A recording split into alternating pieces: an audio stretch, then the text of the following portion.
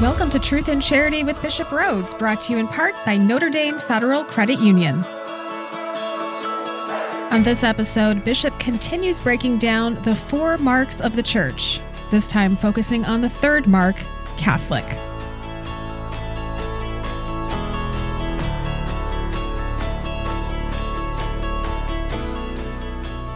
Welcome to Truth and Charity with Bishop Rhodes. I am Kyle Hyman, here again with our good bishop. Thanks for being here, Bishop. You're welcome, Kyle. We've been talking about the 4 marks, and how well known do you think these 4 marks are? I guess before listening to this podcast, do you think this is something that Catholics are aware of? Yeah, because we say it all the time that we believe in one holy Catholic Apostolic Church, but I think sometimes, each one of them and what each means, I think probably a lot of people aren't familiar with. They might have a general idea.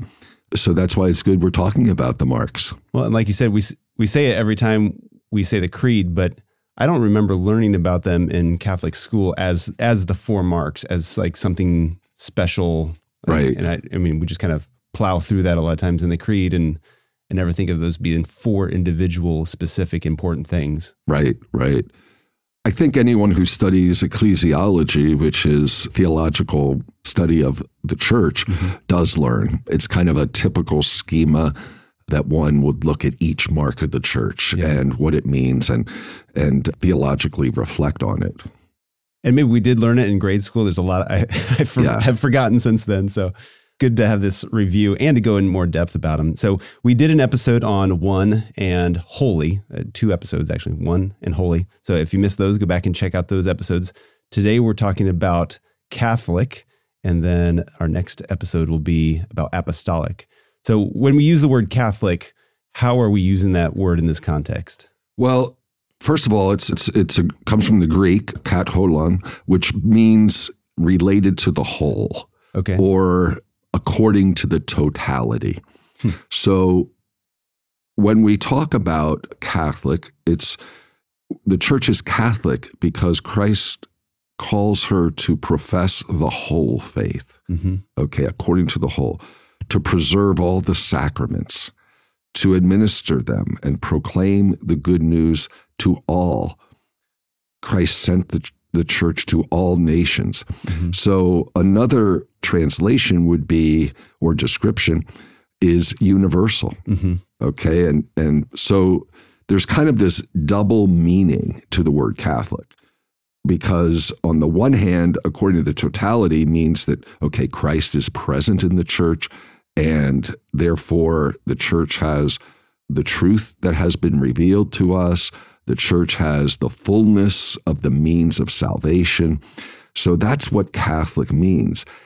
And then in the second sense, more that sense of being missionary, that the church is Catholic because she's been sent out by Christ to the whole human race with this mission.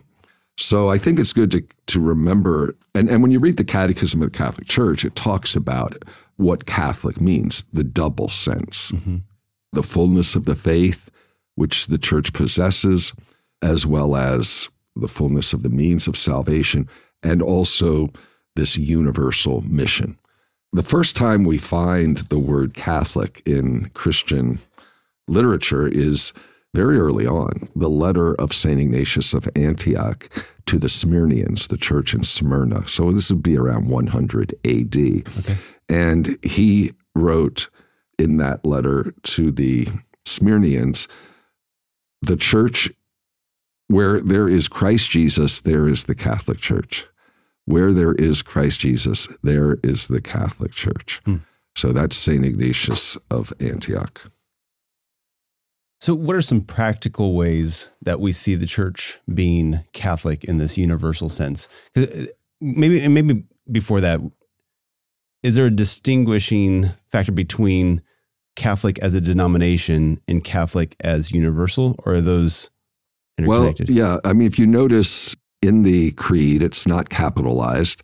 In a sense, we could say it basically means that the church proclaims the fullness of the faith and the totality of the faith. Again, remember that original meaning of the word Catholic. And she bears and administers the fullness of the means of salvation in the sacraments, and she's sent out by Christ on a mission to the whole human race. Now, Catholic with a capital C is probably first used in the 11th century when there was the split of the Orthodox, the Eastern split, the schism, that great schism in 1054. And it was a way where the East would be called the Orthodox Church and the West was called the Catholic Church. Okay. So the small c is more like the universal, not specifically the denomination. And that's why I believe there's some Protestant churches that'll pray the creed saying they believe in one Holy Catholic Apostolic Church. They're not meaning the denomination that we are a part of. Correct. But now this is really important to understand, and you can read this in the Second Vatican Council and also in the Catechism. It says that the Church of Christ subsists in the Catholic Church. Mm-hmm. With a capital C. Okay. In other words, when you look at Protestant churches, they don't have the fullness, okay, because they're separated from the Catholic Church. Mm-hmm. And when I talk about, so they are in what we call imperfect communion with the church. Okay. Yes, they are Christians. They have part of the truths, a large part of the truths of the faith. They have a few of the sacraments, but they're not united with the Pope, and they are separated brothers and sisters. Yeah, the best term is to say they are imperfect communion. Okay. And then even because of this whole universality, even others who are not Christians have a relationship with the Catholic Church. Mm-hmm. So when you look at this part of the Catechism where it talks about the Church is Catholic, and it talks about who belongs to the Catholic Church, those who are fully incorporated are those who are professing the whole faith, and the sacraments, they're united, celebrating all 7 sacraments. They're in communion with the Pope and the bishops. So they're joined in the visible structure of the Church of Christ and the church which is led by the Pope and the bishops. So when we talk about them, these other Christians who are not Catholic, they do not profess the Catholic faith in its entirety, and they haven't preserved unity or communion under the successor of St. Peter. Mm-hmm. So they are in communion with the Catholic Church, but it's imperfect. It's not full communion. Right. And when we talk about non-Christians, okay, they have not yet received the gospel, but yet they have a relationship to the church. When, for example, we look at our link with the Jewish people, the first to hear the word of God. So the Jewish faith is already a response to God's revelation in the Old Covenant. So there is a relationship that the church has with non-Christians. So what are some, maybe getting back to the previous question, what are some practical ways that we see this universality lived out within the church? Well, I think when we look at it from the perspective of the missionary aspect, I think is one way that we can look at this, that the church has a mission from the Lord, which is to go out to all nations. So we have this missionary mandate, and the church is universal in that it's for people of every nation, every language, every race. So this mission is a requirement of our Catholicity, because that was what Jesus commanded us, go forth to all nations and proclaim the good news and baptize. That was his missionary mandate to the apostles. So the church, in obedience to that command of Jesus, has this missionary nature, and this extremely important, guided by the Holy Spirit, we're to continue the mission of Christ in the course of history. We are really called to proclaim to everyone the good news of the gospel. So the universality is beautiful. And this is kind of related also to the first mark of the church, being one, because the church goes out to all the world and has this universal mission to invite people into the one body of Christ. And so it has a mission for the unity, really, of the human race, when you think about it. The Catechism speaks also of each particular church is being Catholic. And by particular church, it's basically a community in which all those elements that are essential are present. For example, as we talked about when we talked about the church being one, we're one in faith. Okay, we share the same profession of faith. We also are one in, the celebration of the sacraments, and one through the church's hierarchical structure, through the bishops and the Pope. So each particular church, the Catholic Church, the Church of Christ, is present in all the particular churches. Okay. Mainly when the church uses that term, particular churches, they're referring to dioceses.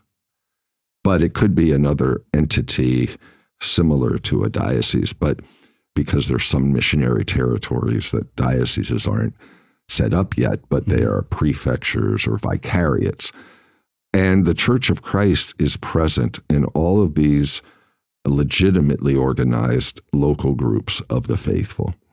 And each of these local churches, like think about our diocese, each of these particular churches, I should say, we have a community of the faithful who are in communion of faith and sacraments with the bishop who is ordained in apostolic succession. So the one unique Catholic Church exists in these particular churches. Mm-hmm.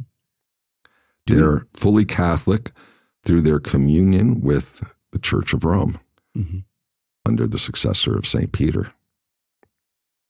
Do we know if there is literally a Catholic Church in every country? Have we gone out to all nations?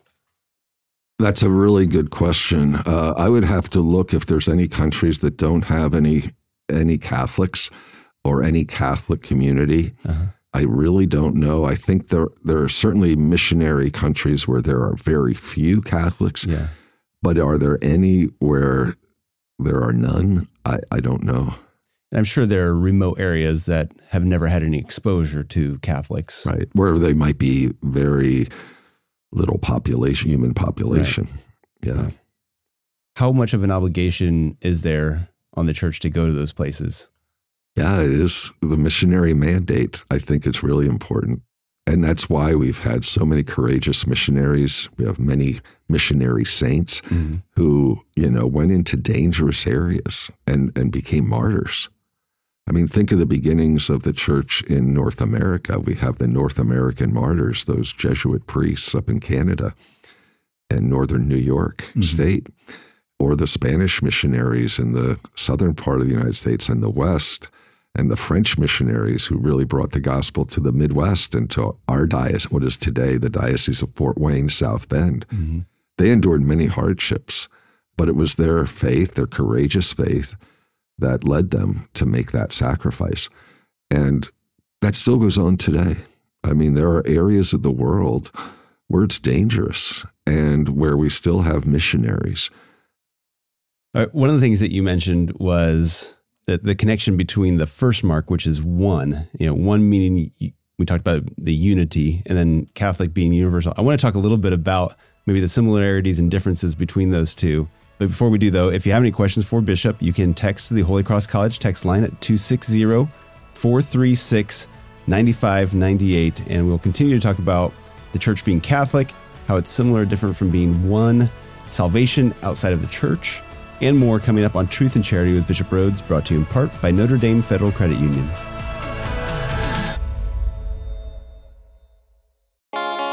What's the difference between Notre Dame Federal Credit Union and a bank? Well, banks are owned by investors looking to make a profit. Notre Dame FCU is different. We are a not-for-profit, member-owned cooperative. Our mission is to help our members improve their lives with products, services, and education.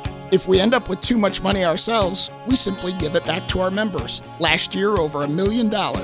You already share our values. Why not share in our benefits? Notre Dame Federal Credit Union.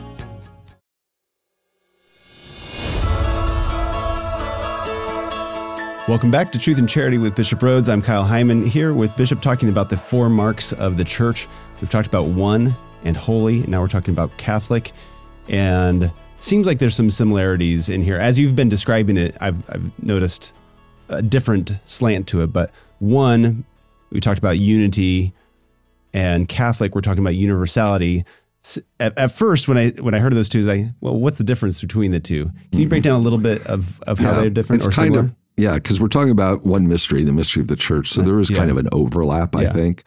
Yeah, I mean, we're talking about one faith, one baptism, one church, and we're talking about the universal teaching of the church as well. So that note of Catholicity has, as I mentioned, this idea of the totality of the faith. So, yeah, there is a very clear relationship between being one and being universal. There are certain challenges to this as well. I mean, we obviously have talked before about divisions that have happened. So the unity of the church has been wounded. We've had schisms, for example, we talked about in the 11th century, where the East, basically broke off and the Orthodox Church began. In the 16th century, we have divisions in the church in the West with the Protestant Reformation. So there have been wounds to unity, but there are also dangers of wounds to our Catholicity, our universality. And you might wonder, well, what are the challenges to the church's Catholicity? All of the particular churches, the dioceses or the church in certain nations like Germany, we're talking about the universal oneness of the Catholic Church.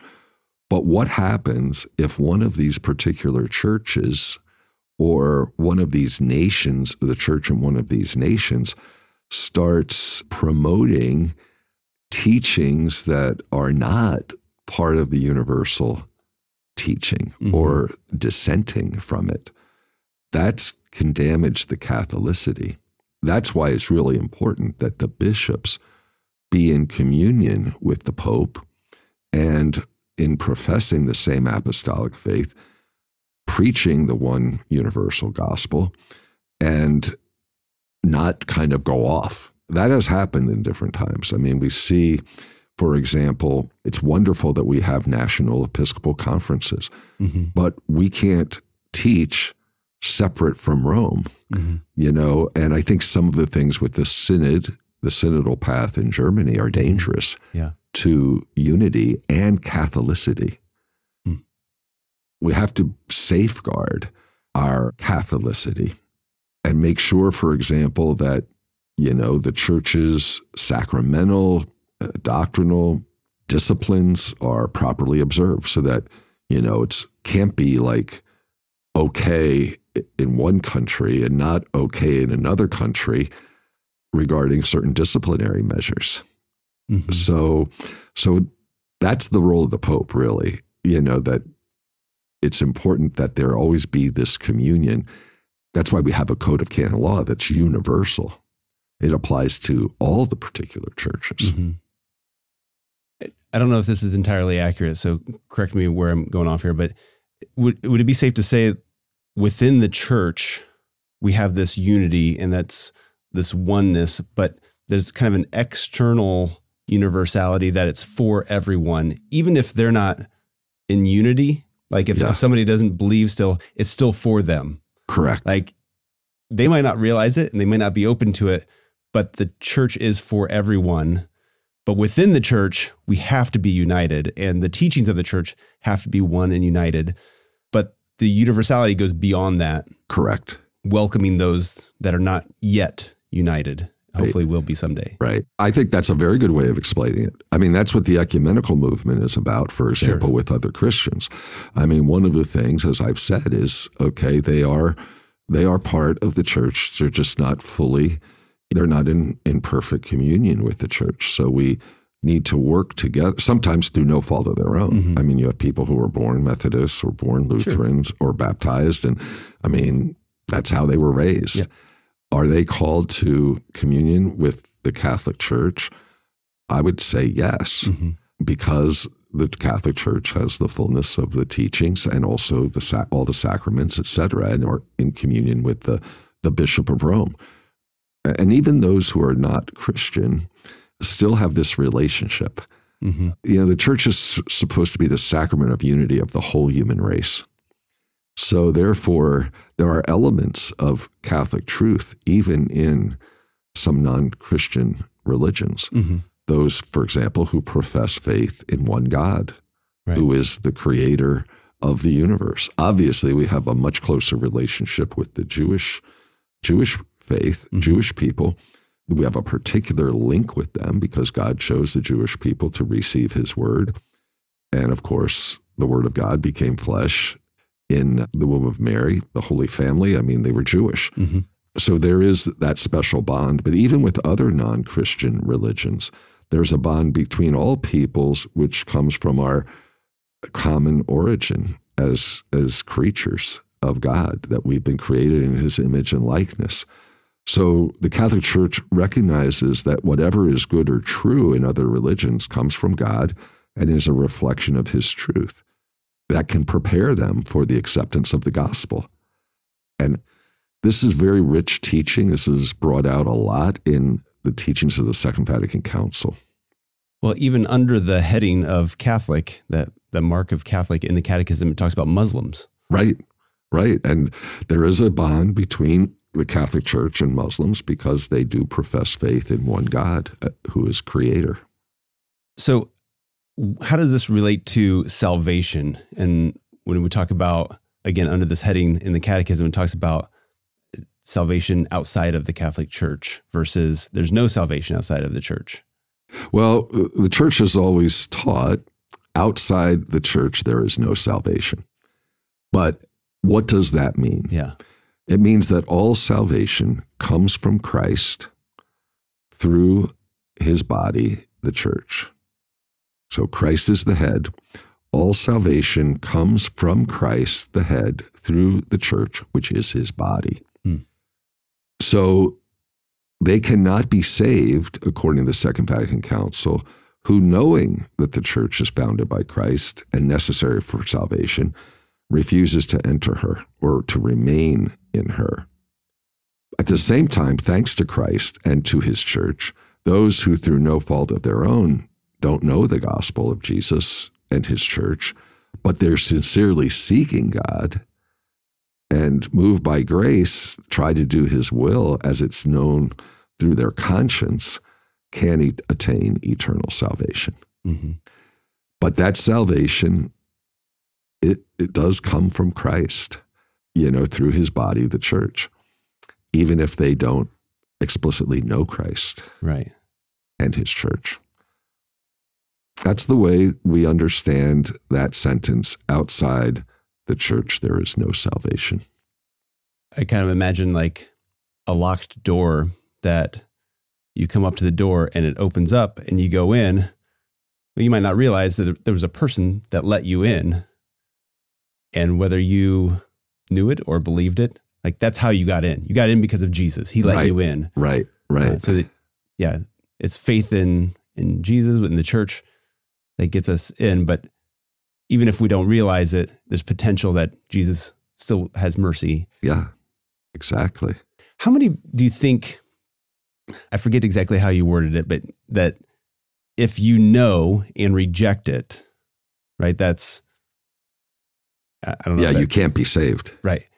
But how many actually know and reject it? It seems like if you knew, you wouldn't reject it. Right. So if you're rejecting it, there's something inside that there's a misconception, there's a misunderstanding or something that you don't fully know the truth if you're rejecting it. Right. And that's where, God is ultimately the judge. Yeah. We cannot know the state of someone else's soul in that regard. I know many, very faithful people who are not Catholic, who sincerely believe what they believe, who are following their conscience. They're trying to do God's will. They're sincerely seeking God. I can't imagine that they would be excluded from heaven, mm-hmm. Because it's not their fault. Right. So we kind of leave this into the hands of God, our judge. Some will say, well, then why does the Church even bother with missionary work? And that's because it's obviously much better to know Christ fully, in as much as we can know Christ in this world, to know and to be able to receive all the graces we receive in the sacraments. So that is, Jesus is the gate. He is the door to heaven. And to have an explicit knowledge of him is obviously helpful, for our eternal salvation. Of course, someone could have all the truth and be Catholic and have all the sacraments and be in communion with the Pope and still lose salvation because of mortal sin. Mm-hmm. There's no guarantee that one is going to heaven because one belongs to the Catholic Church. Right. We all, need to be purified of our sins. We're all in need of conversion and purification. But if one is hard of heart and, for example, doesn't love one's neighbor, etc., one's soul is in danger, even if one has the benefit of all the sides. It's almost like we have a bigger responsibility. Sure. To whom more is given, more is expected, right? Exactly. Yeah. So in some ways, it gives us hope. So loved ones that have passed away, and maybe we're on the wrong path in some way or another, we can have hope that God would have mercy on them. At the same time, we can look at ourselves and kind of know that we're under more scrutiny and that there's more expected of us, and that we can't assume our salvation, that we need to continue to work to love better and to live the life better. Yeah, there is a lot of that sin of presumption today. It's dangerous. There's the two opposite sins against the virtue of hope. One is the sin of presumption, which is, just presuming that, taking for granted or whatever, that one is going to heaven. So, I was, okay, I accept Jesus as my personal Lord and Savior, so I don't have to worry. I can break God's commandments and I'll still get to heaven. No, that's the sin of presumption. Yeah. The other extreme is the sin of despair, where one just doesn't trust in the love and mercy of God and despairs of and has no hope of salvation. That sin of despair is a lack of trust in God's love. Mm-hmm. So we have to avoid both opposite sins and live in hope. Yeah.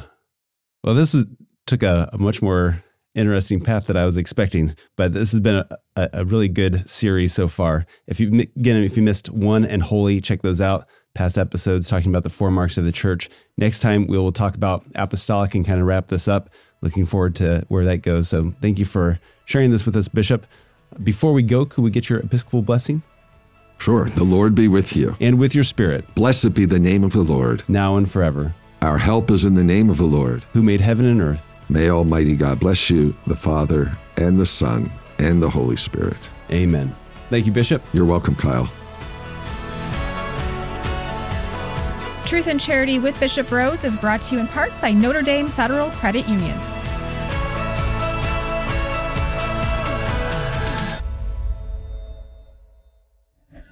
This show is a production of the Spoke Street Media Podcast Network. For more great podcasts, visit spokestreet.com.